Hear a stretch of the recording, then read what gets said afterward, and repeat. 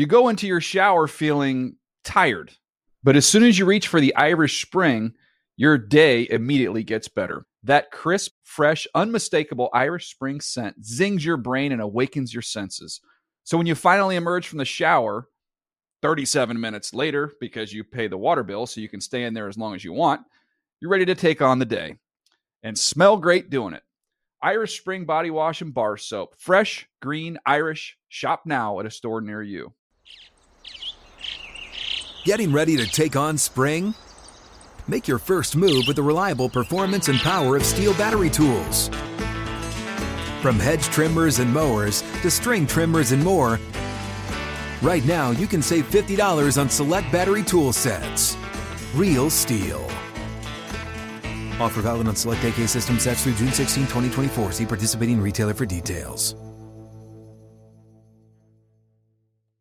If a new house is on your wish list in the next 5 years, grow your savings faster and experience your dreams with an Ohio Homebuyer Plus account from Kemba Financial Credit Union. A savings account specifically designed to save for a new home where you can earn 7% APY, a $500 matching bonus, and a $1,500 mortgage closing cost credit. Learn more at Kemba.org. Offer expires March 31st, 2025. APY equals annual percentage yield. Restrictions apply. NMLS 292230. Equal housing lender. Federally insured by NCUA.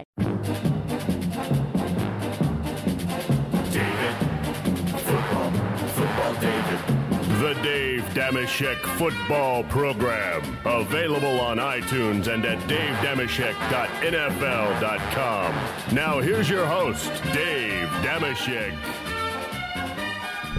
Hi and hello, football fans. It's your old pal Dave Dameshek. What's going down? I hope all's well wherever you are. Welcome to the Dave Dameshek Football Program. Available as always on iTunes, Stitcher, and NFL.com/Shaq. S-H-E-K, Shaq. My goodness, Black Tie. Settle down. Over anxious on the cheer button there. Either way, welcome to the show. We are squarely in summertime. Really a glorious time for those of us who like to recklessly speculate about pro football. Let's do it now with, among others, the man seated to my immediate left all the way from London, England. I got good news for him, by the way, coming up here. Our resident Miami Dolphins fan, as I say. It's Handsome Hank. He's handsome Hank, he's handsome Hank, he's handsome Hank. Hello, Handsome. How are you? I'm very well indeed, thank you, Dave. It's a sad day, though. I'm going to have to fine Black Tie for piping in crowd noise at the beginning there. Fair enough. That's on me. Tough but fair. It's amazing that Black Tie is one of those guys who, by the way, if you listen to the last show we did, we had Michael Robinson, our old pal, Penn State grad, Seattle Seahawks champion, now an analyst at NFL Media. And perhaps someday, very soon, he'll be sort of a co-host here. He keeps saying it, and I'm all for it. Even though he lives in Virginia much of the time, it'd be awesome if we could get him on, what are all the 21st century technologies available to us? Skype, FaceTime. Bring him in. We kibitz. We'll do this, that, and the other with him. He's terrific. Anyway, last week our mission was, what's the best college football fight song? Mm-hmm. And we went through a number of good options there, punctuated by my soliciting fan votes. I said, hey, Czech Republic, weigh in here with your vote on what the best is. Black Tie put up a poll at NFL.com/Shaq. So I asked for the results just a moment ago, and Black Tie said, oh, I didn't put that poll up. But that's on me. That's my bad. Well, lucky for you, Dave, to know that it's not on you. when you had no idea that you were supposed to be doing it. We used to play basketball. It was a Saturday. I mean, it was in the books, and I think we did this for save a handful of Saturdays over 3 or 4 years. We played 3-on-3 basketball. Name drop coming up at Adam Carolla's backyard. He had a perfect half court thing in his backyard with a pool at the end of it. You know, at the sort of at the top of the key, just beyond the top of the key, about 30 feet beyond the rim. And we would play 3-on-3. And there is a lunatic who you may have heard me mention before. You have heard the sports guy Simmons talk about him, Kimmel and the rest. His name is Ray. He is he's more beast than he is man. You know, he's a classic example of the $1 million body, 10-cent head. I mean, This ripped Bo Jackson kind of figure. and just can't get out. Like of his you own in your way. prime. Yeah, right. Well, he would always get the ball, and three. He would go 1 on 3, and pull the trigger from 23 feet, falling away. And with me standing under the basket wide open, ready to lay it in if he would just deliver me the ball. And as the ball would sail without even touching the rim and go out of bounds, he would announce, "My bad. That's my bad." Yeah, no, of course it's your bad. Who else could it be? You're not a hero because you acknowledge what we already all knew. Same goes for you, Black Tie. That's just universal hoops language. Take a bad shot. That's hit your chest. Oh, that's on me. That's on me. That's my bad. So in other words, Ray is closer to classy than you, because at least we were playing basketball when he gave the universal "my bad." As you may or may not have noticed, we're not playing basketball here. The king of that in the NFL is Geno Smith. I've noticed when one of his wild passes misses a receiver by 15 to 20 yards, either over their head or to the left or right of them, he will often acknowledge it by tapping his. It's like, I don't think the receiver was about to take the blame. I don't think he was going to be like, you know what? That's on me. I can't jump 40 feet in the air. He's got to learn from the master, Peyton Manning, who's quick to point and scowl at whoever didn't go the way the ball flew out of 18's hand there. Either way, so we wanted to figure out the best college football fight song. And since we didn't put the poll up, Black Tie, I'm sorry, you have to put it up now. I want to pay this off, and I don't want to render my decision. Let the Czech Republic and company weigh in. But I do feel there's some worth into having it be more of a Twitter discussion, rather than is that what you decided? Yeah, that would have been great if we would have talked about that and you would have hashtag DDFP and just, send those tweets in and get that conversation going, Czech.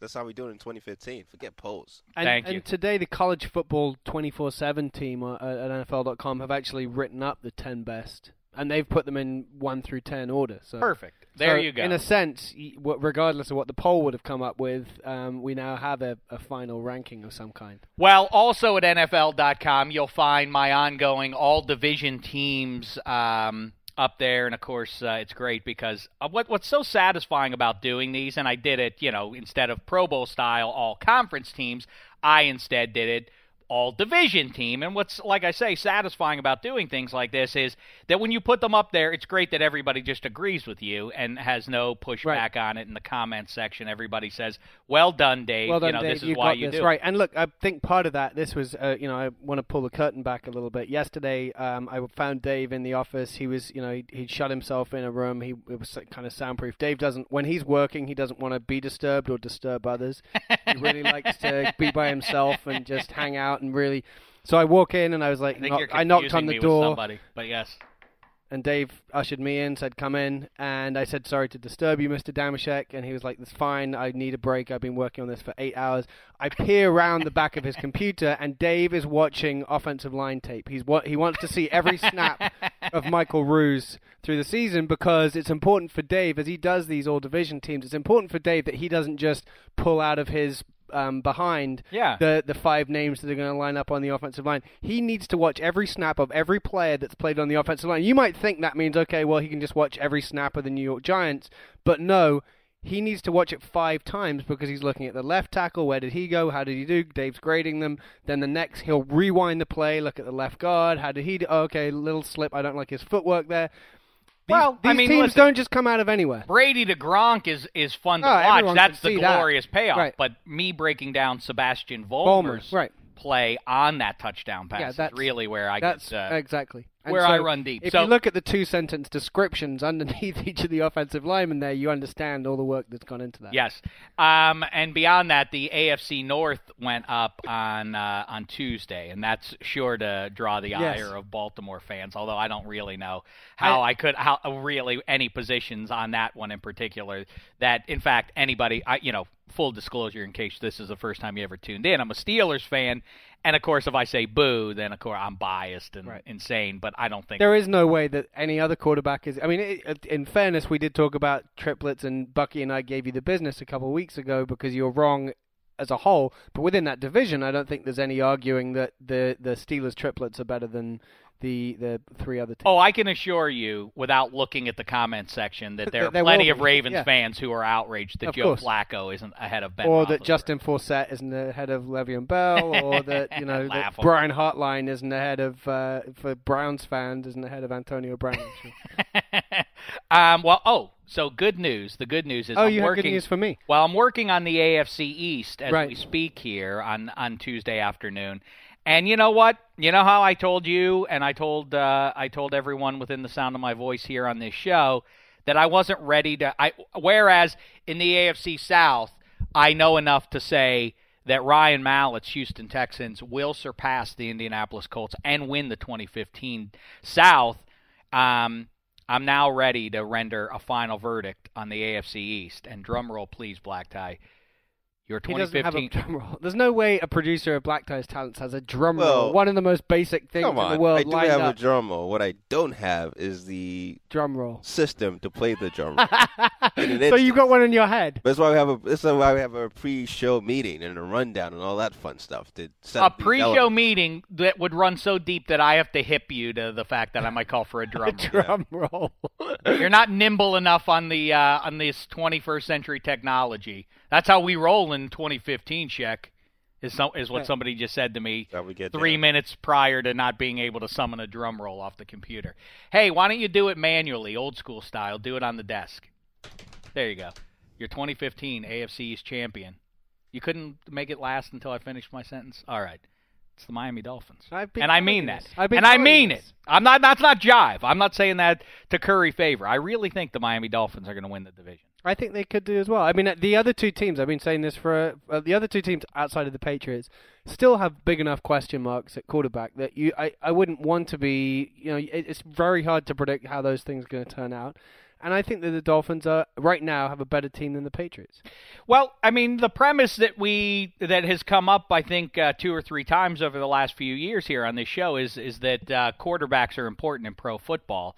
And it occurs to me, I've written about this a number of times, but Ryan Tannehill is sort of more comparable to 20th century QBs than he is the modern day guy, in that all these quarterbacks who come out and are rookie revelations are playing in a pro-style offense in college. And so that gets them up to speed, obviously, more quickly than the quarterbacks of yesteryear who had to, who were handing the ball off 90% of the time when they were matriculating. Well, Ryan Tannehill is a newcomer to the position. He was playing wide receiver for more time at Texas A&M than he was playing quarterback. So when he arrives at the NFL, there is still a learning curve there for him. He's just now going into year 4. He has been good. People have called for him to have a breakout year, including our pal Greg Rosenthal from around the NFL. And I think they're right. I think they were just a little premature in doing it, Right. maybe by a year or so. I think this is the year. And by the way, he really hasn't Pretty had. good last year. I agree. No slouch last season. He had over 4,000 yards passing. He had a great touchdown to interception ratio. He was way more accurate than he'd been before. And the one thing that is said about him a lot, especially in that new offense that Bill Lazor bought last year, is that he didn't make the same mistake a bunch of times. He's not a guy who's has a bad trait that he just keeps on doing. I like him, and I like now it's funny how many pass catchers went away and how many new ones they have. But, optimistically, if Jordan Cameron can just stay on the field, we've seen what he can do as a pass catcher. Jarvis Landry had a very quiet season. It's underrated only because of the historic production of all those wide receivers in 2014. Right. It's regarded as the greatest wide receiver class ever already. So compared to those guys, to Sammy Watkins, Mike Evans, Odell Beckham, and so on, maybe he gets lost in the shuffle a little bit. But make no mistake, he's for real. Now they had another wide receiver there in Devontae Adams, who gets a very high grade from everybody, assuming his foot's okay. What's that? Devontae Parker. Devontae Parker. Why do I keep calling him Devontae Adams? I think there is a Devontae Adams. I know there is, but I keep calling him Devontae Adams instead of Parker. Anyway, the bum foot aside, if he's ready to go, I mean, all of a sudden they have a potentially very good offensive line. Brandon Albert returns. He was hurt last year, but then their rookie, Juwan James, had to play left tackle. That's probably a short-term hit for the Dolphins of 2014, but long-term, that's great experience for him and solidifies that line. And then you have Mike Pouncey in the middle there. Right. They have the makings of a good offensive line. They have question marks at both guard positions. Evan Mathis is still, potentially on the table for that team. That could be a place that he winds up. What if they add him? Look, they don't have many excuses. It comes back to my my thought about the Red Witch in Game of Thrones the other day. Was if you're Joe Philbin especially, I think he's the equivalent rather than Ryan Tannehill in this case. Because I don't think Tannehill's going anywhere after that contract he signed. But if you've got that first round receiver, you've got this quarterback who you've committed to. You've spent all that money on Sue. You've got the year before they spent all the money on Brandon Albert. There are no excuses right now. This team, not only could they win the division, they should win the division. If they don't, then I think Philbin has no shot at keeping his job. Yeah, it's not on Tannehill, it's on Philbin. Right. We've given you everything. And the charisma of Rex Ryan and the mystique of Belichick and even the again, I guess you could apply the word mystique of Todd Bowles coming out of Arizona where they were decimated personnel-wise, and yet we're still a dynamite defense last year. Now as Bowles moves up there and all the pieces that the Jets have now, it continues to be what's going to be, I think, a fascinating division as those three teams rise up and the Patriots come back to the pack. Unless Philbin falters, that's the best team. That's a big question mark. Look, Dave, I was so confident. I think I told you this at least a month ago. I made a friendly wager with a Patriots fan that works here that if the Dolphins don't have a better record than the Patriots, I will be photographed wearing a Dolphins cheerleader outfit for a 12-month cheerleader calendar. That's excellent. And he, alternatively, obviously, if the Dolphins have a better record than the Patriots, will have to do the same thing. I like to root for my picks, but in a way, I'd kind of like to see that. Well, yeah, no one's a winner. I don't mean that sounds creepy that I desire to see you dressed as a cheerleader. That's the thing. All right, I'll grapple with my inner feelings later. But you mentioned a wager, and I love this. I mentioned it last week. I'm going to bring it up again now. Rickard Olson dropped me a line, handsome. And, he is so confident in Damashek's opinion that the Texans will, in fact, win the AFC South. He has wagered a marathon run on it. I think that's incredible. Rickard has my respect, as does anyone who's... He has your respect? As does anyone I don't think that's respectable to listen to me. Okay, but on that front, but someone who is going to have to run a marathon, but he's essentially made the decision that he wants to run a marathon. Yeah, I guess so. But I think it should be there should have been odds on this. The Colts are the prohibitive favorite. The other guy should have had to run a marathon, if I'm right, and Rickard should only have to run a half marathon, right? Well, what's done is done. But Black Tie, one way or the other, we must get this Rickard Olson on the show at some point to kibitz with him. Well, he's running the marathon. Maybe we run with him, alongside him. Marathon cast. That's a nice idea. 2015, we can make all these things happen. Yeah. Oh yeah. Speaking of which, fans of my old show with my chum David Feeney will remember we used to like to take the show on the road on occasion, and in fact, you have probably listened to us here, Handsome and I and others. 30,000 Feet in the Sky did a plane cast. It's the top-rated podcast in the history of NFL media. We're coming up here. This is a weird one. I think we're going to go to another professional sporting event outside of the NFL. We're going to go to another major sporting event and do a podcast from there. That is true. It's probably the most exciting moment of my summer that's coming up. We're going to go and watch a Dodgers baseball game. Who are they playing against? I don't remember. The Mets. Yeah, the Metropolitans of New York City. The New York Mets. Are America's two biggest cities. Yes. In front of July 4th, when our nation celebrates its independence. Right. What could go wrong with a Brit in our midst? Yeah, exactly. I can imagine myself being pelted with baseballs. I'll see to it that happens. Thank you. Cracklecast drops me a line on the Twitter. One thing about that, if we are going to do a podcast from there, yes. So far we have a great lineup of people coming with us. I think Dan Hansis will be joining us. I mean, it will be a great podcast, but we don't have a producer, and I don't really want to invite Black Tie. I don't want to come neither. Whoa! What does that mean? You don't want to come? What is that? How dare you, sir? I've been in one baseball game in my life. It was a Dodgers game. It was cool. Oh, look at Nate coming in. All right, now the show's getting going. Look how he works the room. He's like a politician, Burleson is. One of our favorites here on the show. He's coming into Studio 66. He's working the producers area there behind the glass, glad-handing with everybody. Now back in our midst. What a pleasure to see him. Like, he's got a glad hand with black tie first. Yeah. The baseball hater, black tie. Here he is, everybody. The great Nate Burleson. Turn on his microphone, please. You always make me feel so good. What's the when I come poop, to the- Nate? How are you? I'm good. Just relaxing. Just had a production meeting talking about Tom, everything Tom. Tom Brady. Tom Brady. Oh, yes. We didn't even touch on the subject. We just spent the last 10 minutes talking about the AFC East and the fact that Handsome and I are in line. We think the Miami Dolphins are going to win that division. Really? Yes. Right. And we didn't somehow mention Tom Brady. Listen, it's not that I don't care about it, but by the way, I did tweet this out, and I do think this would be the grandest move of all by Kamish Goodell, is after the meeting to announce, you know what, I've decided to tack 2 more games onto that. Tom, while I got you here, I just wanted to say you're now suspended for 6 games. Oh, See and ya. Tom, How before you you go, one more thing. You mess with the bull, you get the horns. You hear what I'm saying, Brady? Do that. Lay it down, Goodell. What do you think of that? I like Nate? that. When you mess with the court system, you definitely get challenged for that. I don't know. We'll see what happens. This is what I like about the NFL is that it's the biggest soap opera in sports. Mm-hmm. And, us that are really involved in it, entrenched in the culture, we know all the stuff that goes on behind the scenes. I guess to the average fan, it just seems like a suspension and some deflated footballs. But because of the legacy they built, it's exciting. It's exciting. Let me tell you something. I feel, and this ain't jive, I said this to you before you worked here or anything else, or I said it to other people about you. I said, that Nate Burleson is all right in my book. In the last few years of your career, you were coming around, you were doing, I said, that guy is, but aside from on camera, I said, behind the scenes, just what a delightful fella. He's good-humored and everything else. But you're not a quarterback. I'm not. So as far as that goes, but you spent a little time around the Browns.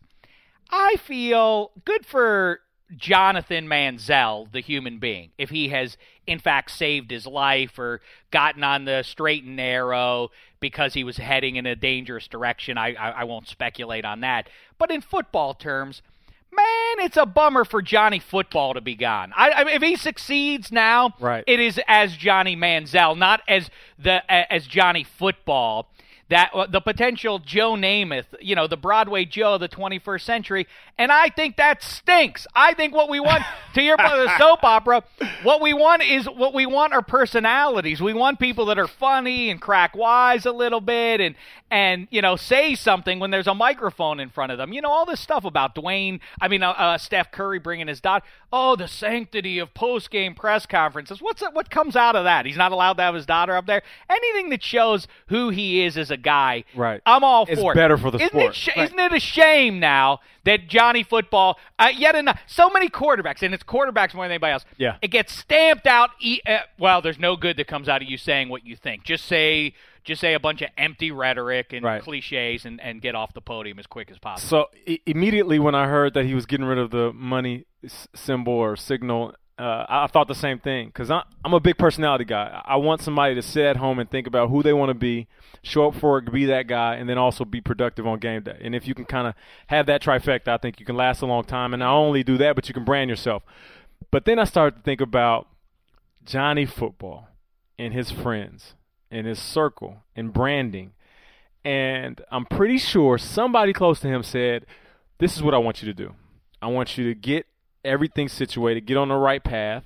I want you to just dish this whole Johnny Football name. I want you to dish the money sign, and I want you to set yourself up for a great comeback. And what we're going to do is have a whole nother name, a whole nother celebration, a whole nother symbol, signal that we will sell. I guarantee you this, if Johnny, for whatever reason, goes out there and plays unbelievable and captures the NFL audience like he did in college, Nike is waiting with a shirt that might say, the new Johnny. Right. Johnny's back. Johnny's Here's back. Johnny. There you go. And I guarantee he's sitting there thinking, yeah, I'm putting this away, but I got something in my back pocket that's going to blow you guys away, and it's going to make me a lot of money. Johnny Vanilla. That's what his new name is. You know what is interesting? That may be. You know what's interesting, though, is like, so you're right. I think Nike, and there are people who are pushing that all the time for Johnny Football. Joe Namath, you mentioned just now. If Joe Namath was playing in this era, he seemed like his personality was natural. It was him, right? Johnny Football is definitely, there are 4 or 5 people who are saying, you should do a little bit more of that and a little bit less of that. I wonder if, because there aren't, I don't know how, Nate, you know better than us, but how natural are those? The guys that we think have great personalities and are natural personalities, are they actually natural, most of them? Or is there some of it being their marketing guys going, I think this will be good to put on a T-shirt that's going to get you some money? So for me, it was pretty easy to kind of pick those guys out. Mm-hmm. And, as a guy who understands business and went to school for that, I don't blame a guy who's creating a character that isn't necessarily who he is off the field, off the court. But that's like Handsome Hank. He's actually from Tuscaloosa. Exactly. But that's awesome. But it's working for me. But see, for me as a guy who wants to be around authentic people, that's the ones that I usually started to gravitate to. Like when I first got in the league, Dante Culpepper. Right. He was country. He had this draw to him, and he was authentic. Opened his home up to everybody. Same with Randy Moss. What you saw is exactly what you got. Mm-hmm. And that was in 2003. And then halfway through my league, I played in Seattle, and it was almost the opposite. Everybody they were corporate, and they were there to do a job. And it was the authority and then the players. And you stayed in line. You didn't step outside of the idea of what a professional athlete is. And it took adjustment for me because I came from Minnesota where everybody had personality. Even Mike Tice walked around like he was the head of the mafia, and we were the goons that wanted to go out there and do whatever we need to do for this family, right? And then I get to Seattle, and all of a sudden I had to get in line. I had to understand that I can't joke around at practice. Yep. I can't, wear a loud suit because I want to wear a loud suit and stand out. Actually, one of the first practices I had there, I was sitting there talking to Daryl Jackson, the receiver, and he cracks his jokes, and I laugh uncontrollably. I'm one of those guys, I like to have a good time. And he looks at me kind of like, shh, like we're in the library. And I just keep laughing. I don't know what he's doing. And then Mike Holmgren turns around, and he looks at me. And I'm just still laughing because I don't know what he's looking at. And he gives me that look like, shut the bleep up. And he said, hey, Daryl Jackson said, hey, we can't do that here. We're on the field. It's business. Yeah. But I understood it, though. Right. And that was kind of the ship that he ran. Mm-hmm. We're going to show up and do our job. We're not going to joke. We're not going to clown around. When we're at work, we work. So it's just a different balance of different personalities and how coaches want and ran. But to answer your question, you see it all the time, and it's a mixed bag. Yeah. Sometimes you get a guy that's exactly what he shows the camera, and then other times you'll see somebody on camera, and then you'll go home and say, "Man, that guy ain't that tough," or "He's not that guy," Yeah. or he'll sit in front of a camera and give you a voice that you never heard as a teammate. You're like, who the hell is that talking? I ain't never heard him talk like that. So I love that I love that insight. To follow up with that real quick, let's go over some names. No, man. Not going to name those guys, but let me throw one at you. RG3, branded or real? Oh, I don't know RG3. So I'm speaking as a fan, somebody who's been watching from the outside looking in. I think that if RG3 was 100% authentic, people would like him more. I think he's made some decisions and said some things because he's probably thought this is what a franchise quarterback should say, and that can get you in trouble when you try to appease the fans. You know what? As a rule, I don't know marketing as much, and certainly I'm no broadcasting wizard myself. And but you never played football. No, I mean, in my 11 years in pro football, NFL, right? The thing authentic is what you want. That's the best you can do in broadcasting. Trying to put on something is not going to sustain itself long term. Ike Taylor to me is authentic as it gets. Yeah, I love what he's about. Michael Robinson, you guys are a great deal of fun to talk to. You know who feels like a marketing guy to me? Tell me about this, Richard Sherman. Oh, it's about to bring him up. Oh, man. Because where I get raw is when people compare him. He's this generation's Muhammad Ali. It's like, Ali isn't funny for an athlete. He is a funny human being, right. One of the all-time personalities, and not just a sense of humor, but one of the most, right. One of the great presences of the second half of the 20th century, maybe the most significant in a lot of ways. To compare Richard Sherman, who just says mean-spirited things, talks trash. Like, Ali was hysterical and powerful to society. I think we're getting a little ahead of ourselves with Richard Sherman. Yes. So when I watch, I don't know Rich either. We crossed paths, but when I watch Richard Sherman early in his career, during the middle of his career, and now, I thought as an athlete that at some point he realized, if I take the Floyd Mayweather approach, early Floyd Mayweather, where I make people hate me, but I make them hate me enough to where they want to watch me, either win or lose. And he started to say certain things. And even I was like, what are you talking about? Why would you say that? And not only as a football player, but also as a black man. You see a guy say something really brash on camera right after the game, and I'm thinking, man, you could have said that better. Or he gets on a national show, and I say, oh, man, I wish you wouldn't have said that. But as a guy who understands business, I understood what he was doing. Now, if that was all planned and all orchestrated because he wanted to bring attention to himself, it worked perfectly because people started to watch, and he started to make plays, and then that boy got paid. So whether you want to call it authentic or not, his plan worked. And what I noticed, just like Floyd Mayweather, after he got the fan base, after he got the money he wanted, just like Richard, he got the fan base and got the money he wanted and started to make plays, it's died down a lot more. But, I mean, it seems like every week he's saying, I'm a better corner than this guy, or I can shut this guy down. Well, now he has to defend himself because everybody right, takes because shots. when you start that, you're going to finish it. You can't just be, okay, I'm leaving that part of me behind. Yeah, you open up the doors to everybody having a comment. Right. I think was it Cromartie who said something recently? Yeah, Cromartie and someone. I think Revis and Cromartie, like Jets teammates. He's having a argument with both of them at the same time about who's the best corner in the league. And that's what it is when you claim that you're on the throne. People are going to take shots at it. Period. That's Black tie knows. Well, I think a guy like I got one more. Wait, hold on. Russell Wilson is a guy who I've interviewed now, I think 3 times. Yeah. And he's pleasant enough. He's not rude by any stretch. And by the way, as a side note, and infinitely more important than how he comports himself when he's talking to a dope like me, the day or two after the Super Bowl, it chokes me up to see pictures of him still going on his weekly visit to Children's Hospital in Seattle. It's beyond. I mean, he and J.J. Watt and guys who do that, I can't say boo. I'll never say bad about. However, I will say this. I mean, he can't be the way he is on camera. He's got to be a cooler guy behind the scenes. But he's hey, Russell Wilson, you grew up. I read that you loved Drew Brees when you were growing up. What a great thing it must be that he's coming up to play in your house. It's going to be rainy. He won't like it outside that dome, right? I'm looking forward to a chance to compete.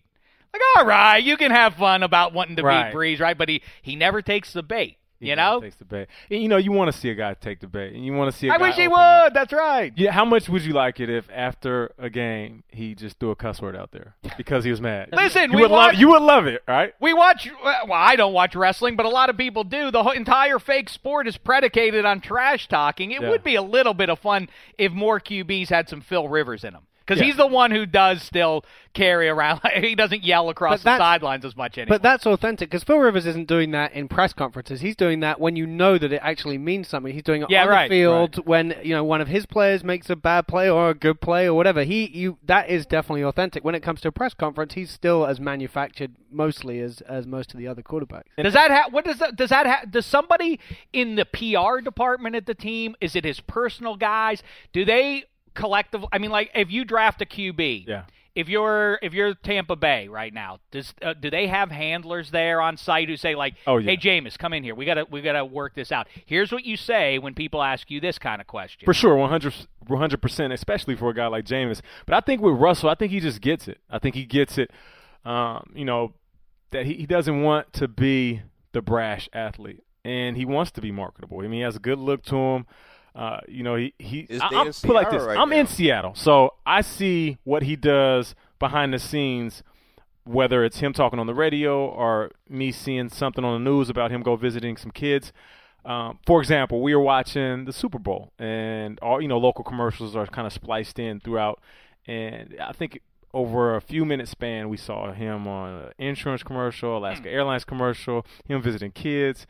And, we're at the house, we're relaxing. One of my homeboys was like, come on, this guy can't be that perfect. And everybody bust out laughing. But that's the perception, is because he's doing everything right, it's almost like, is he that perfect, really? But, I say just like this. When you see greatness, whether it's a guy doing great things on the field or you see greatness, guy doing great things in the community, believe what you see until you hear otherwise. So. All right, let's round it up here because there's something else I want to get to real quick with you. So where we started, Johnny Football, will he be? Do you think that all this life change off the field is going to result in better play? Will he be the starting QB at some point this year? Not for the Browns. I think they brought him to start. But, like I said on air a few days ago, if Johnny truly wants to change the direction in which his career is going, he's going to have to do a few things this year. One, he's going to have to dive into the playbook, into the nuances of the game more than he has ever done in his life. That means you're going to have to turn off a lot of people. You're going to have to walk away from a lot of situations. You're going to have to sacrifice a lot of your night schedule to dedicate yourself to this sport. So a year from now, he doesn't just know the playbook better. I mean, anybody can learn a playbook, but his IQ of the game increases. Then secondly, if he's not playing, he should hit the weight room.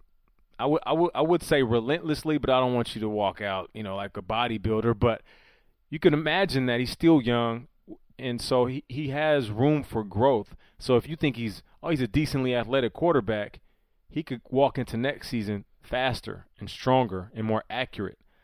And all these things are possible. So these are not out of anybody's stretch, and if Johnny wants to, he can come back a completely different and better player. Now the question is, will he do all those things? And even if it doesn't work out with the Browns, say a situation happened where McCown plays awesome and they have to get rid of Johnny and he goes and puts on another jersey, he can walk into another organization, and this is a league built, of fans that are kind of like goldfish, short-term memories. Mm-hmm. And if he wows a team over the summer and in training camp, people are going to forget the stupid stuff he did. By the way, I thought 2014 was going to be the beginning and end of this coaches the safe conservative choice, Josh McCown and Brian Hoyer, and it seems like we're back in that spot on several teams again. Put in a guy who has a higher ceiling. Why would limit your team with Brian Hoyer if you're the Texans? They're on the cusp of doing some good stuff, but they're limited by what Brian Hoyer's capable of doing. Anyway, that brings me to this kind of it's a little bit of a stretch, but I brought it up to you, Nate, when you and I were kibitzing in the locker room yesterday, and now I bring it up to you, Handsome.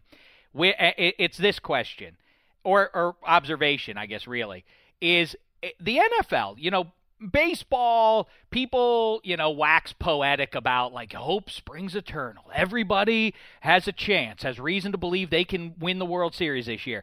But that's not true in baseball. There are not as many examples of teams coming out of nowhere. Same thing in the NBA, but in the NFL, I defy the two of you, Nate and Handsome. Tell me teams that you're positive have no chance of making the playoffs. Not winning the Super Bowl, that's obviously a much taller standard, but getting into the postseason. Who are those teams? Can you name 5? There are 8 NFL divisions. No, you can't. Can you name even 5 that ain't going to January for sure? It's hard. It's hard. I mean, that's a really hard question. I would say a lot of it comes down to the division they're in and the strength of the teams that are in there. It's not so much about how bad a team is. It's just like, hey, you got to get over the Seahawks to win that division. Okay, well, that's going to be a pretty tough ask for, let's say, the 49ers. So that would be as much as it pains me to say it, that would be one team I would put on that list because I really like their coach. Think about what you just said, though. That the first name that you threw out of the gate is the San Francisco 49ers. But they have Navarro Bowman coming back. They have Alden Smith coming back. They have Colin Kaepernick, who is a pass away from winning a Super Bowl. Vernon Davis, several pieces from that great offensive line, and so on. I'm with you on that. I'm totally with you on all that, and I agree they've got some great parts of their roster. But for them to make the playoffs, it means they need to be better than the Seahawks. Right. It means they need to be better than the Cardinals, who we think are going to be better given that they'll have Carson Palmer back. They've got to be better than the Rams, who are a defense that's just could be the scariest in the league. And then they've lost a bunch of stuff during the offseason. So that would be why the 49ers would be one of the first names out of my mouth about that. It's not so much that they're a terrible... I don't think they're the worst team in the league. I just think they've got a bigger mountain to climb than a lot of other teams. Yeah, for me, it's interesting because you try to figure out what makes a successful team. When I played every year, I'm trying to figure out the formula so I can come in with some type of tidbit or note for my coaches or teammates. Hey, this is what I noticed last year. Let's blueprint it like this, but it's never the same. There's just so many variables. And so for me, there's a couple of basic things that I've always recognized, whether I played on a team that got close, played on a team that made the playoffs, or got to the NFC Championship game. And that's, one, that your starting quarterback plays like a starting quarterback for 16 games. Mm-hmm. He plays the way you expect him to play. And then 2, not necessarily how you start, but playing good towards the middle of the season and then great towards the end. So you have that momentum going into the playoffs.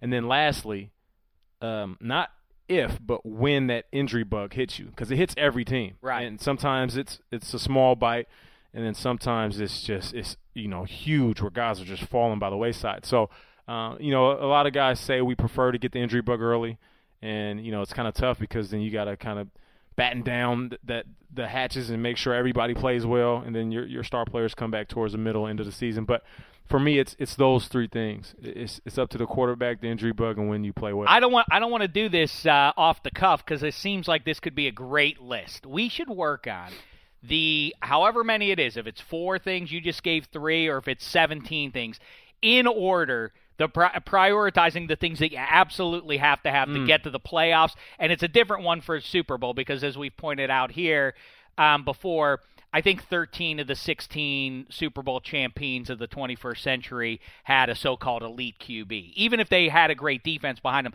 Tom Brady's first Super Bowl, Roethlisberger's first Super Bowl, more about the great defenses. But those guys, Roethlisberger, Breeze, Peyton, Brady, and Rodgers have won, like I say, I think 13 of the 16. And then there's Flacco, there's Russell Wilson, Seahawks, and I forget the other one. And Eli Manning. What would be great? And Brad Johnson. With that list, what would be awesome is we take that list, however long it is, and at the end of the season, we check off. That's a great idea. Who made the playoffs, right. And then the guys who got close, we make the almost. And what are they missing? And then the terrible teams, how many of those things did they hit? And maybe they didn't hit any of them. Let's really work on that. I won't task you, Nate, with this. No, I want to be involved, man. Right, Don't leave me out. All right, so you gave us 3 to think about. It's a dumb observation. It seems pretty obvious, but I'll tell you, if you look at the teams that actually make these deep runs, to your point about injuries, it's depth. It's almost more important than high end having a half dozen high end performers, which right. That's another thing. You do right. need some star power, guys who are legit high end playmakers. Yeah. But I think I would take depth almost over anything. I would just give me a roster that I feel like, because everybody has injuries in the 21st century. If you have a guy that you feel is capable of coming in and filling the void there, the Ravens. Why are the Ravens relevant year after year? Because of that, more than anything else. It's their depth. You're right about Ozzie Newsome does a second to none job of stocking up. Because teams, what they do all the time is they get a star at a certain position. They say, okay, this is our guy.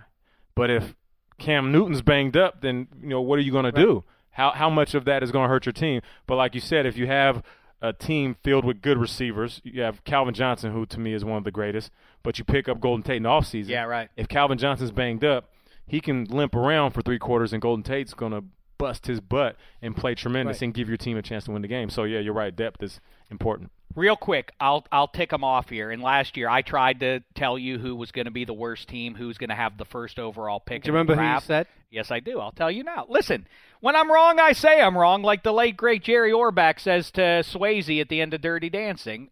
When I'm wrong, I say I'm wrong, and I was wrong about the team that I said would have the first overall pick in this past spring's draft. I said the Dallas Cowboys. As it turned out, I was wrong on that one. But if I bring it up, it's on me to then to try and fix things. So you're bad in a way. So in your head, what was the couple of reasons why you thought they were going to be so bad? Because I thought they were. I mean, listen, like a lot of people, Sean Lee seemed to be their one halfway decent defender. He hurts his knee on the first play of practice in summertime. I figured, well, they're not going to have a bad defense. They are going to have the worst defense in the history of football.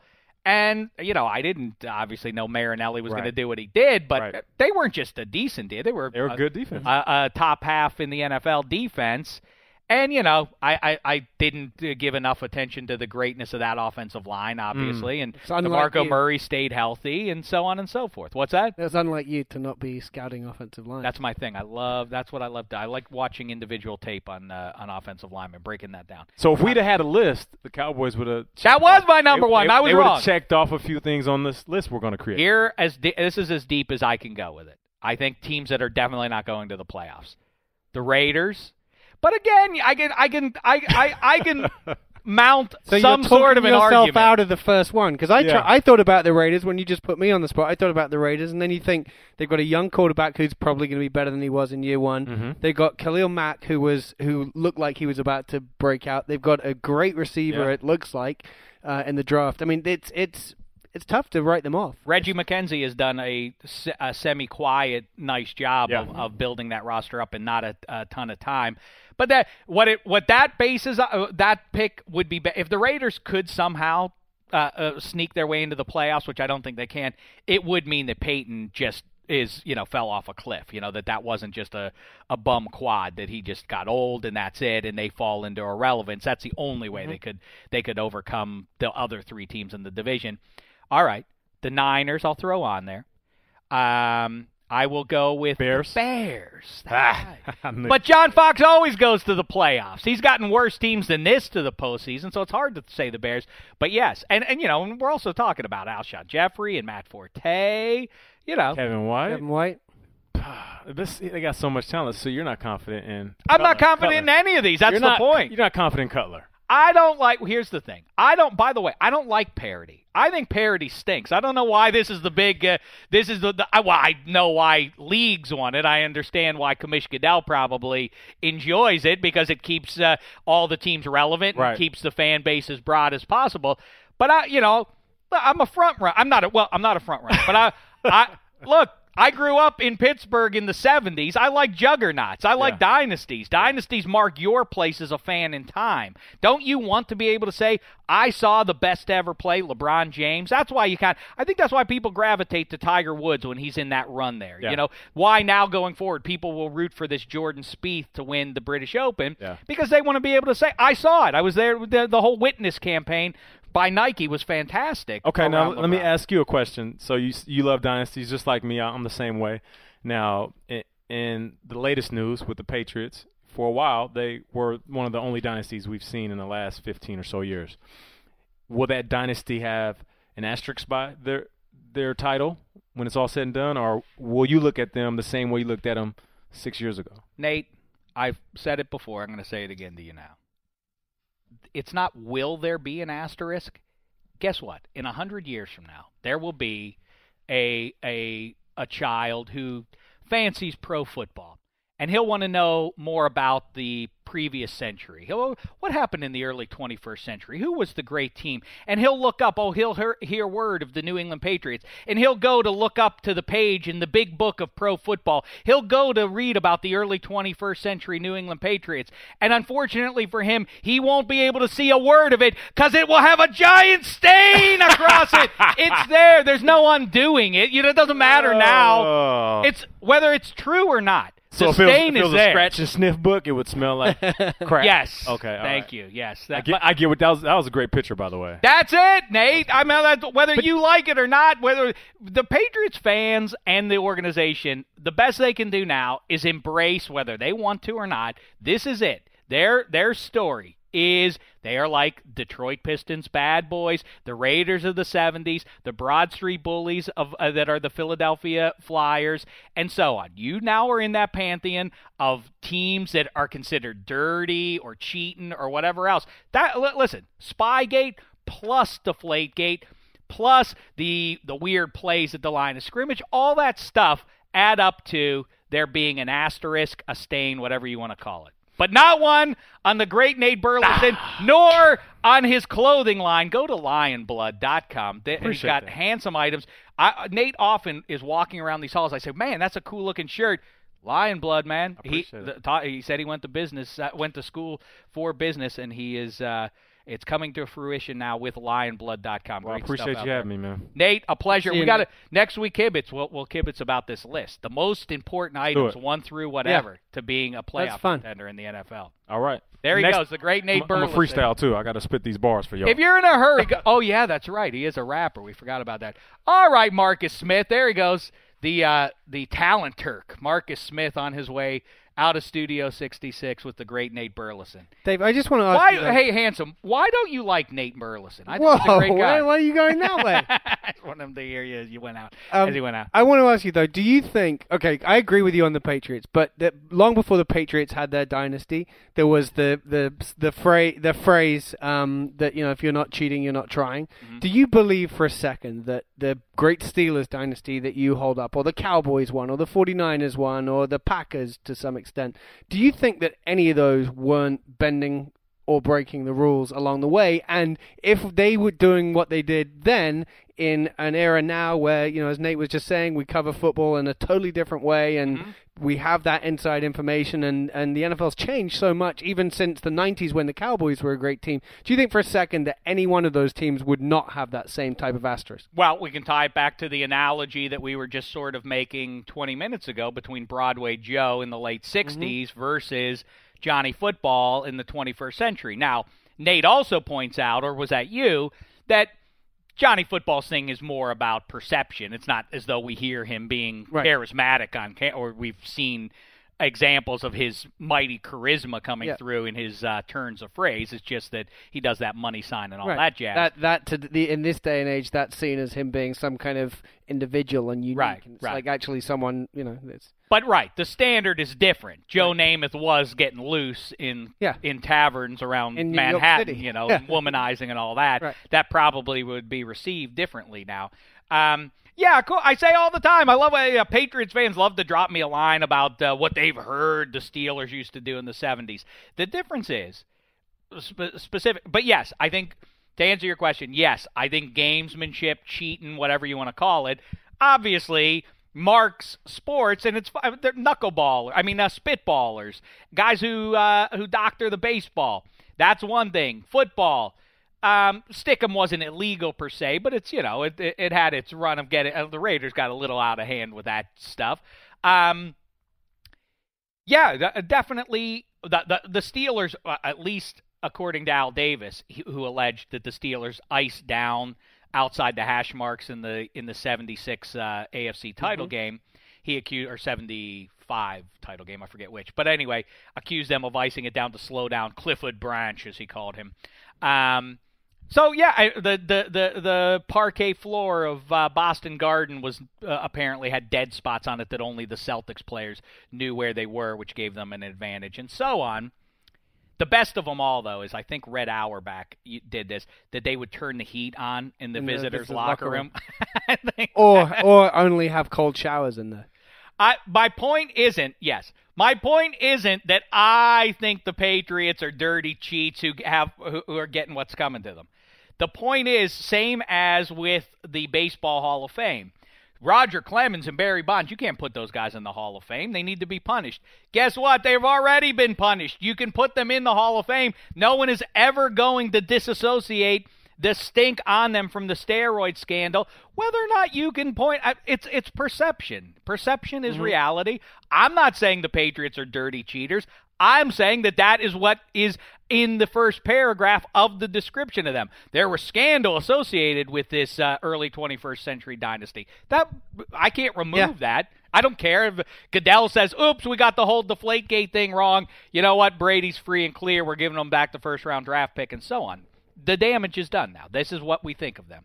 All right. Now, speaking of scandal and gamesmanship and so on and so forth, Handsome, we haven't had black tie here. I'm sorry. I'm trying to eat a raw almond, and it's, as I talk, and it's not going so well. Black tie's here. You're here. Let's say farewell to the most recent season of Game of Thrones. And also set a spoiler alert mark right here. No, I don't care.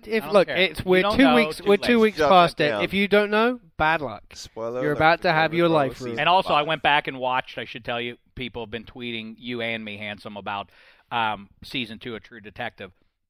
I liked it. I went back and watched it again. Right. And I'm in now. Yeah. Okay. Well, I mean, it could go downhill, and then I would back out. But you know what? I didn't dislike it. I just think 60 minutes in, I'm engaged. Right. I think there's a whole lot of setting up to do in the first episode of a season that's probably going to be 8 to 10 long.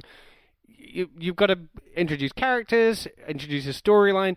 I don't think that the first episode of Game of Thrones or The Wire or Sopranos or any of those shows that are beloved, if you look back on them, you're not like, I knew from the first one that this was going to be great. Normally, they're introducing themes and people. Your observation was spot on, though. It's just the thing that is distracting is Vince Vaughn.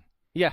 I keep wanting him to say something funny, and he's not going to because he's now playing a serious character. Mm-hmm. Yeah, it's hard. He really takes you out of what you're watching when suddenly he's in there. And he's normally the lovable goof, and now he's supposed to be some hard-edged business. So we'll keep an eye on that one. But all right, Game of Thrones, Westeros, all that. I'll say you, Handsome. I didn't. This season kind of didn't move me that much compared to some of the other ones, but it did finish on a bunch of cliffhangers. I mean, if you'd said like pack this episode as full of cliffhangers as you possibly could, and don't reveal what's going to happen to a lot of these characters, including like are some of them actually dead or not actually dead, that's sort of where we left. Obviously, the most the biggest surprise, or maybe not a surprise to some people, but Jon Snow's his apparent death. You expect, though, like many online do, that Jon Snow will rise again? I believe Jon Snow may somehow come alive again, and I've got a number of different ways this could happen. First of all, he could be cured by the Red Witch, who's looking for a new person, because we apparently think that Stannis is dead, although maybe we never actually saw him, the giant woman knight cut his head off, so maybe he's not dead at all. But either the Red Witch brings Jon Snow back to life. I guess it makes sense that Stannis might still be alive. It'd be weird if he that seems like it's Game of Thrones. They're never shy of showing you death. Why that's would a good they point. cut from that. Yeah, one? They would show his head. They would fly show his off. head fly off, and blood spurting out like that. Did we see that? Here's the standard. Did we see Ned Stark headless? Yes, we did. We saw his head on a saw stake his head afterwards. I think. Oh, okay. Oh, yeah. Some on extent. a spike. Yep. So that could happen. 2, the guy Bronn or Bran, I never know which one's which, but the one who's Bran is the child, the feeble one. The feeble child could come back and inhabit his body, maybe. Or, and this is the one I like more and more, is they leave his body there. The White Walkers show up, turn him as I don't really understand the science behind it, eat him, or do whatever they do. He comes back to life as a White Walker, but somewhere just a kernel of like the idea that I'm actually a good guy, and he defeats the White Walkers from within. Wow. I like Bran, who, as you touched on, can get inside the head of other people and make them do his will, sort of like Obi-Wan Kenobi or anyone who's really strong with the Force. You said this a couple weeks ago, and I love this. Yes. That if the White Walkers can be defeated by dragons, which we know they can be because dragon glass kills them. Right, and fire, presumably. Magic, it's not a good thing. Why don't we take Bran to get inside the dragon's brain, one of the 3 dragons, and torch those White Walkers? I think that could be where we're headed. Right now, though, Bran, we haven't seen for this whole season. Bran is living under a tree with some funny little elves. So I'm not sure. Children of the Forest. I would at least want to know that Bran is okay, because those guys were creepy, and he was in a creepy place under a tree. They also opened a Pandora's box. Also, the producers, I don't think it's on George R.R. Martin. From what I read, the producers of the TV Do you think series, George R.R. Martin could just drop the R.R. now? Because it is difficult to say it. Or can we at least drop the R.R. for him? Let's do it. Just George Martin. George M. Necessary if you're an author, right? Of one of these fantasy books. These producers... J.R.R. Tolkien, I see where he's going here, but it's like, that's been done. At least get 2 different initials. I would challenge, are his middle initials actually RR, or is he just... Probably not. Is he just ripping the the worst of them all is M. Night Shyamalan. M. Night. Yeah, that's weird. I wonder if the worst... Michael Knight. I assumed it was the transition that Michael Knight made. But as I've asked before, does he make people call... Does he... What do his chums call him? Hey, M. Night. Hey, M. Night, I got tickets. I got an extra ticket to the ball game tonight. You want to make it, M. Night? Someone who hates Stephen A. That's right. Himself, yeah. All you need to know about Stephen A. Smith is that he has people call him Stephen A. Well, okay, I didn't know that. But here it goes. Smith, if somebody calls you called Stephen A., you don't say like, nah, just call me Steve, man. Come on. But it also kind of flows off the tongue pretty well, though. Stephen A. Silliness. But anyway, what I was going to say is about the TV producers of this show. Apparently, they took some creative license this season, and the takeaway is, boy, they really don't like women very much. This was as an abusive to women specifically. Terrible, violent rapes and burnings and terrible stuff for what's her name? Westeros still. That's pretty much, you can say that for every season. I don't. No, it was they took it to a new level this year. Black Tie, how are you feeling about everything? This was the first season where, like the Hank said, there were questions. There were definitely questions. It wasn't like first 4 seasons you watched, like, oh, this is so awesome. This was like, I don't think you really need to do that. Like the whole Dorne storyline and the dialogue and the acting and just the set. It looked like a sitcom a bunch of times when they were in Dorne with the sand snakes and all that stuff. Yeah. That was really, really, really bad. A sitcom. I know. It wasn't really a sitcom. I mean, there were people exposing themselves as each other and having pretty dark sitcom. If you take it back to the scene where Jaime and Bronn go in and save his daughter, that really looked really fake. It was like, they just get past like 2 guards and all of a sudden they're like in the center of the city and saving them. But the sand snakes are those 3 sisters. Yeah, 2 of whom are Foxy. Yeah, I'm glad they actually made sense of that little. Very much like the Kardashians. I'm glad they made sense of that prison scene with Bronn, where the whole like, hey, I have the cure on my chain here. I'm glad they sort of brought that back full circle, because at the time when that happened, like episode 5 or 6, It was like, what are you guys doing? Like, what is going on here? Dialogue was still terrible in Dorne. I was really upset with the whole Jon Snow thing, but obviously I'm back on the train now that he's clearly coming back. There's no way. He's like the whole center of this whole show. There's no way in season 5 you kill enough a main character of this magnitude. Well, they've done it in every single season so far. Why would they? Because they're only going to about season 7 or 8. It's well, so that's late the in thing. game. Like yeah, I remember watching the whole way through. It's called Game of Thrones. We're expecting war at all time. We still have yet to see. I think they're in the whole history of this show, which has run however many seasons now. There was the Battle of Blackwater. There was the one in the last one, which wasn't really a battle in the first place. I think that's it. Well, like, I want to see some. I mean, I don't want to, but I assumed we would see somewhere along the way as we're all struggling to get to a throne. Well, as I've said before, battles and wars. I don't know if I love it or hate it, but one thing's for sure: it is something that you can bank on. That when you watch Game of Thrones, as any production that involves British people, that at least once they will say in very serious, dripping, as they say the one syllable, war has come to Westeros. War. It was also fun seeing Cersei take that walk of shame. With her CGI buddy double, which you could tell in a moment. You can actually see like that's a good place. We got that email. Handsome. Who deserves that? Tom Brady? The shame walk through the streets of the NFL? I don't know. I mean, I'm the guy to do it though. Forget that lady dressed like a pseudo nun doing it with the bell. Shame. Ding, ding. Shame. Ding, ding. Instead, it's me doing it. Yeah. Shame!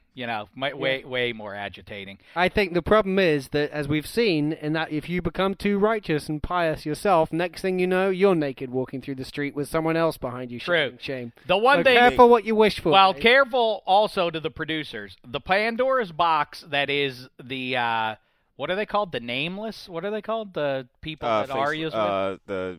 The many-faced god and faceless and... Yeah. If you saw Mission Impossible 2, you know that you can get a little bit out of hand with the taking faces off.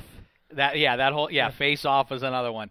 Be careful there, Game of Thrones producers. If you start making everybody's face malleable and everybody, you never know who you're talking to at any given time, the whole thing can become rudderless. Yes. So let's hope that just stays in that one room, because too much, it starts to get, but are you really Cersei? That, like. Oh yeah, that would be tiresome. Are you really Tyrion? He's easier to identify. The mask really isn't going to. Tyrion, you've grown. Just like how Jaime obviously has seen a big character change since like season 1 up until now, where he actually seems he's sympathetic. He's one of the, and that's interesting. You root for him too. You almost could root for Jaime Lannister, where at the beginning you're like, this guy's vile. Like, it's completely different. Is there any redemption in the future for Reek and Theon now that he's Well, all we know is that they jumped off of a giant castle wall into a snowbank, and apparently the snow was deep enough in Reek, who can't fend for himself for the last 2 years, suddenly is confident and savvy enough to know, oh yeah, that's Snow. But at least they Well, built but that up. the other thing is his redemption can only go so far. When we first met Reek, he was betting every wench in every tavern he passed. That's not coming back for him. That doesn't grow back. Unfortunately, Reek has been dispossessed. Is that how that works? Yeah, there is no. I didn't pay attention in biology, Right, so if yeah. So if that happens, that doesn't. It's not like a lizard's tail. I think there's. Well, like a rhino, if you take a rhino's horn away, it does eventually grow back. Does it? Yeah. I've never done that. So that does not work. But that does not work. Not how it on works. a man. On a man. A human man. Human males. If you take his manhood, that's the only one you get. You just get one. And so yeah, I think Reek's redemption or Theon's redemption is only going to go so far. Yeah. Maybe he could work out a trade with somebody that's in the news here Right. in the 21st century here who's looking to deal. All right, listen. I don't even know. What By the way, one last cliffhanger was Daenerys. Like all of a sudden, she doesn't seem like a queen anymore. She doesn't have a dragon. She's probably going to be captive. So that's another one. And again, if you're talking about plausibility, which clearly we're not because there are dragons and everything else, but we have one episode where she's in gravest danger, mortal danger, and suddenly the dragon that went missing, that's been sort of like a runaway dog, Drogon, the dragon, shows up and saves her and whatever else, and then yet 20 minutes later in Showtime, she's sitting on top of a mountain with this dragon who is apparently now tired and he's resting. Can't be asked to come. And then she walks down the hill. The dragon presumably is asleep on the top of the hill. And suddenly she's surrounded by... Why doesn't the dragon, look up and go, oh, look, there's the person who I saved. This dragon seems like a real jerk. Right. He's not helping out at all. And I think this might be a problem that she has. Right now, essentially, she's got teenage dragons, and these teenage dragons are, like a lot of teenagers... Drogon, get down here and save me right now! No, Mom, I hate you! I'm resting! I guess they took blood from me at that thing. I hate you, Mom! All right, that's enough. I think we've had more than enough. By the way, if you're listening, don't watch Ballers. It's terrible. Is it bad? It's awful. It's really bad. Well, I feel like I must. There are times when I realize my taste is completely out of step with most of America's, and I'll tell you a good example of that is this show is one thing. No, but also The Rock. What is owed the ongoing? Well, he's plausible as A-list status of this guy who is roided up and is very self-impressed. And he's a wrestler guy. This is our hero. He works in this role because he is playing himself. There is no acting going on. It is essentially you've got to pretend to be an ex-football star who is self-impressed and all the things you just mentioned. I want the self-impressed, roided up Sly Stallone and Arnold Schwarzenegger of my youth. I don't need this. To pull the curtain back, yes, you've never been a big fan of Dwayne "The Rock" Johnson. You did say like a year or two ago that Channing Tatum was a big action star, and it was like, no, he's not. Not at all. Well, but it's bigger. It's all about charisma, though. Is that what the argument was? Yes. Who's the bigger star? Yeah. I was like, it was a big action star. I was like, oh, The Rock by far. Bigger. I don't remember if that was the exact debate. Who was the better star? Channing Tatum. Was bigger. I mean, in any realm, like he's more bankable. He makes the most money. He gets the most roles. He's always working. He probably is the hardest working person in all of sports and entertainment. He's always working and always working out. That's not I'm always working out. He's always either working on some new show or it's TV show or literally always working out. He is the hardest working person in sports and or entertainment. Yes, I put him up there with the best of them. Look at the mooks behind the glass with you there, Black Tire, nodding in agreement. He is extremely They have to. Have you noticed how quickly they'll go missing? There were other people back here that disagreed with them. These guys know what's going on. Tommy Ty, be your own man. You don't have to agree with them about The Rock. Just know what's going on, and we keep up to date with what's going on. And The hardest working man in working. I don't know about it in entertainment, but certainly not in sports. So I'm putting it up there, man. All right, I'm going to go with J.J. Watt works harder than The Rock does. By the way, The Rock doesn't have to get tested for anything. The Rock can become, but there's no, what's The Rock been taking to get that big for this movie? Hey. Guess what? There's no testing. When you factor in flights across the world, I'm not going to workouts, all that stuff, social media appearances. He is a hard. This is not man. Your argument's not getting better. Saying he's a hard-working man. The Rock. The Rock. All right. Well, listen. Yeah, don't watch. A delightful. Apart from the line where Shula, sorry, I would just interrupt you there, but Don Shula appears in the first episode to deliver the line to a pretend player. You're an. Really? Don Shula wouldn't say that to anyone. Terrific. Such a delightful man. I like that. That's worth watching. I wish you were going to say the censored version, but sorry, did it. Everyone. All right. So listen, we believe we're going to be talking with old pal here who we've met with 4 or 5 times now over the years. Calais Campbell, talk about a delightful fella. That's if Campbell Soup, only, if Calais Campbell, if Campbell Soup isn't going to do the right thing and make him the face of their soup, then I think we need to make a whole new brand of soup and call it Calais Soup. How about that? Take that, Campbell Soup. I'll trade on the first name instead. I think that's something that we will talk with Calais about, and we'll see what else comes up. We will be back with another show for you then later in the week.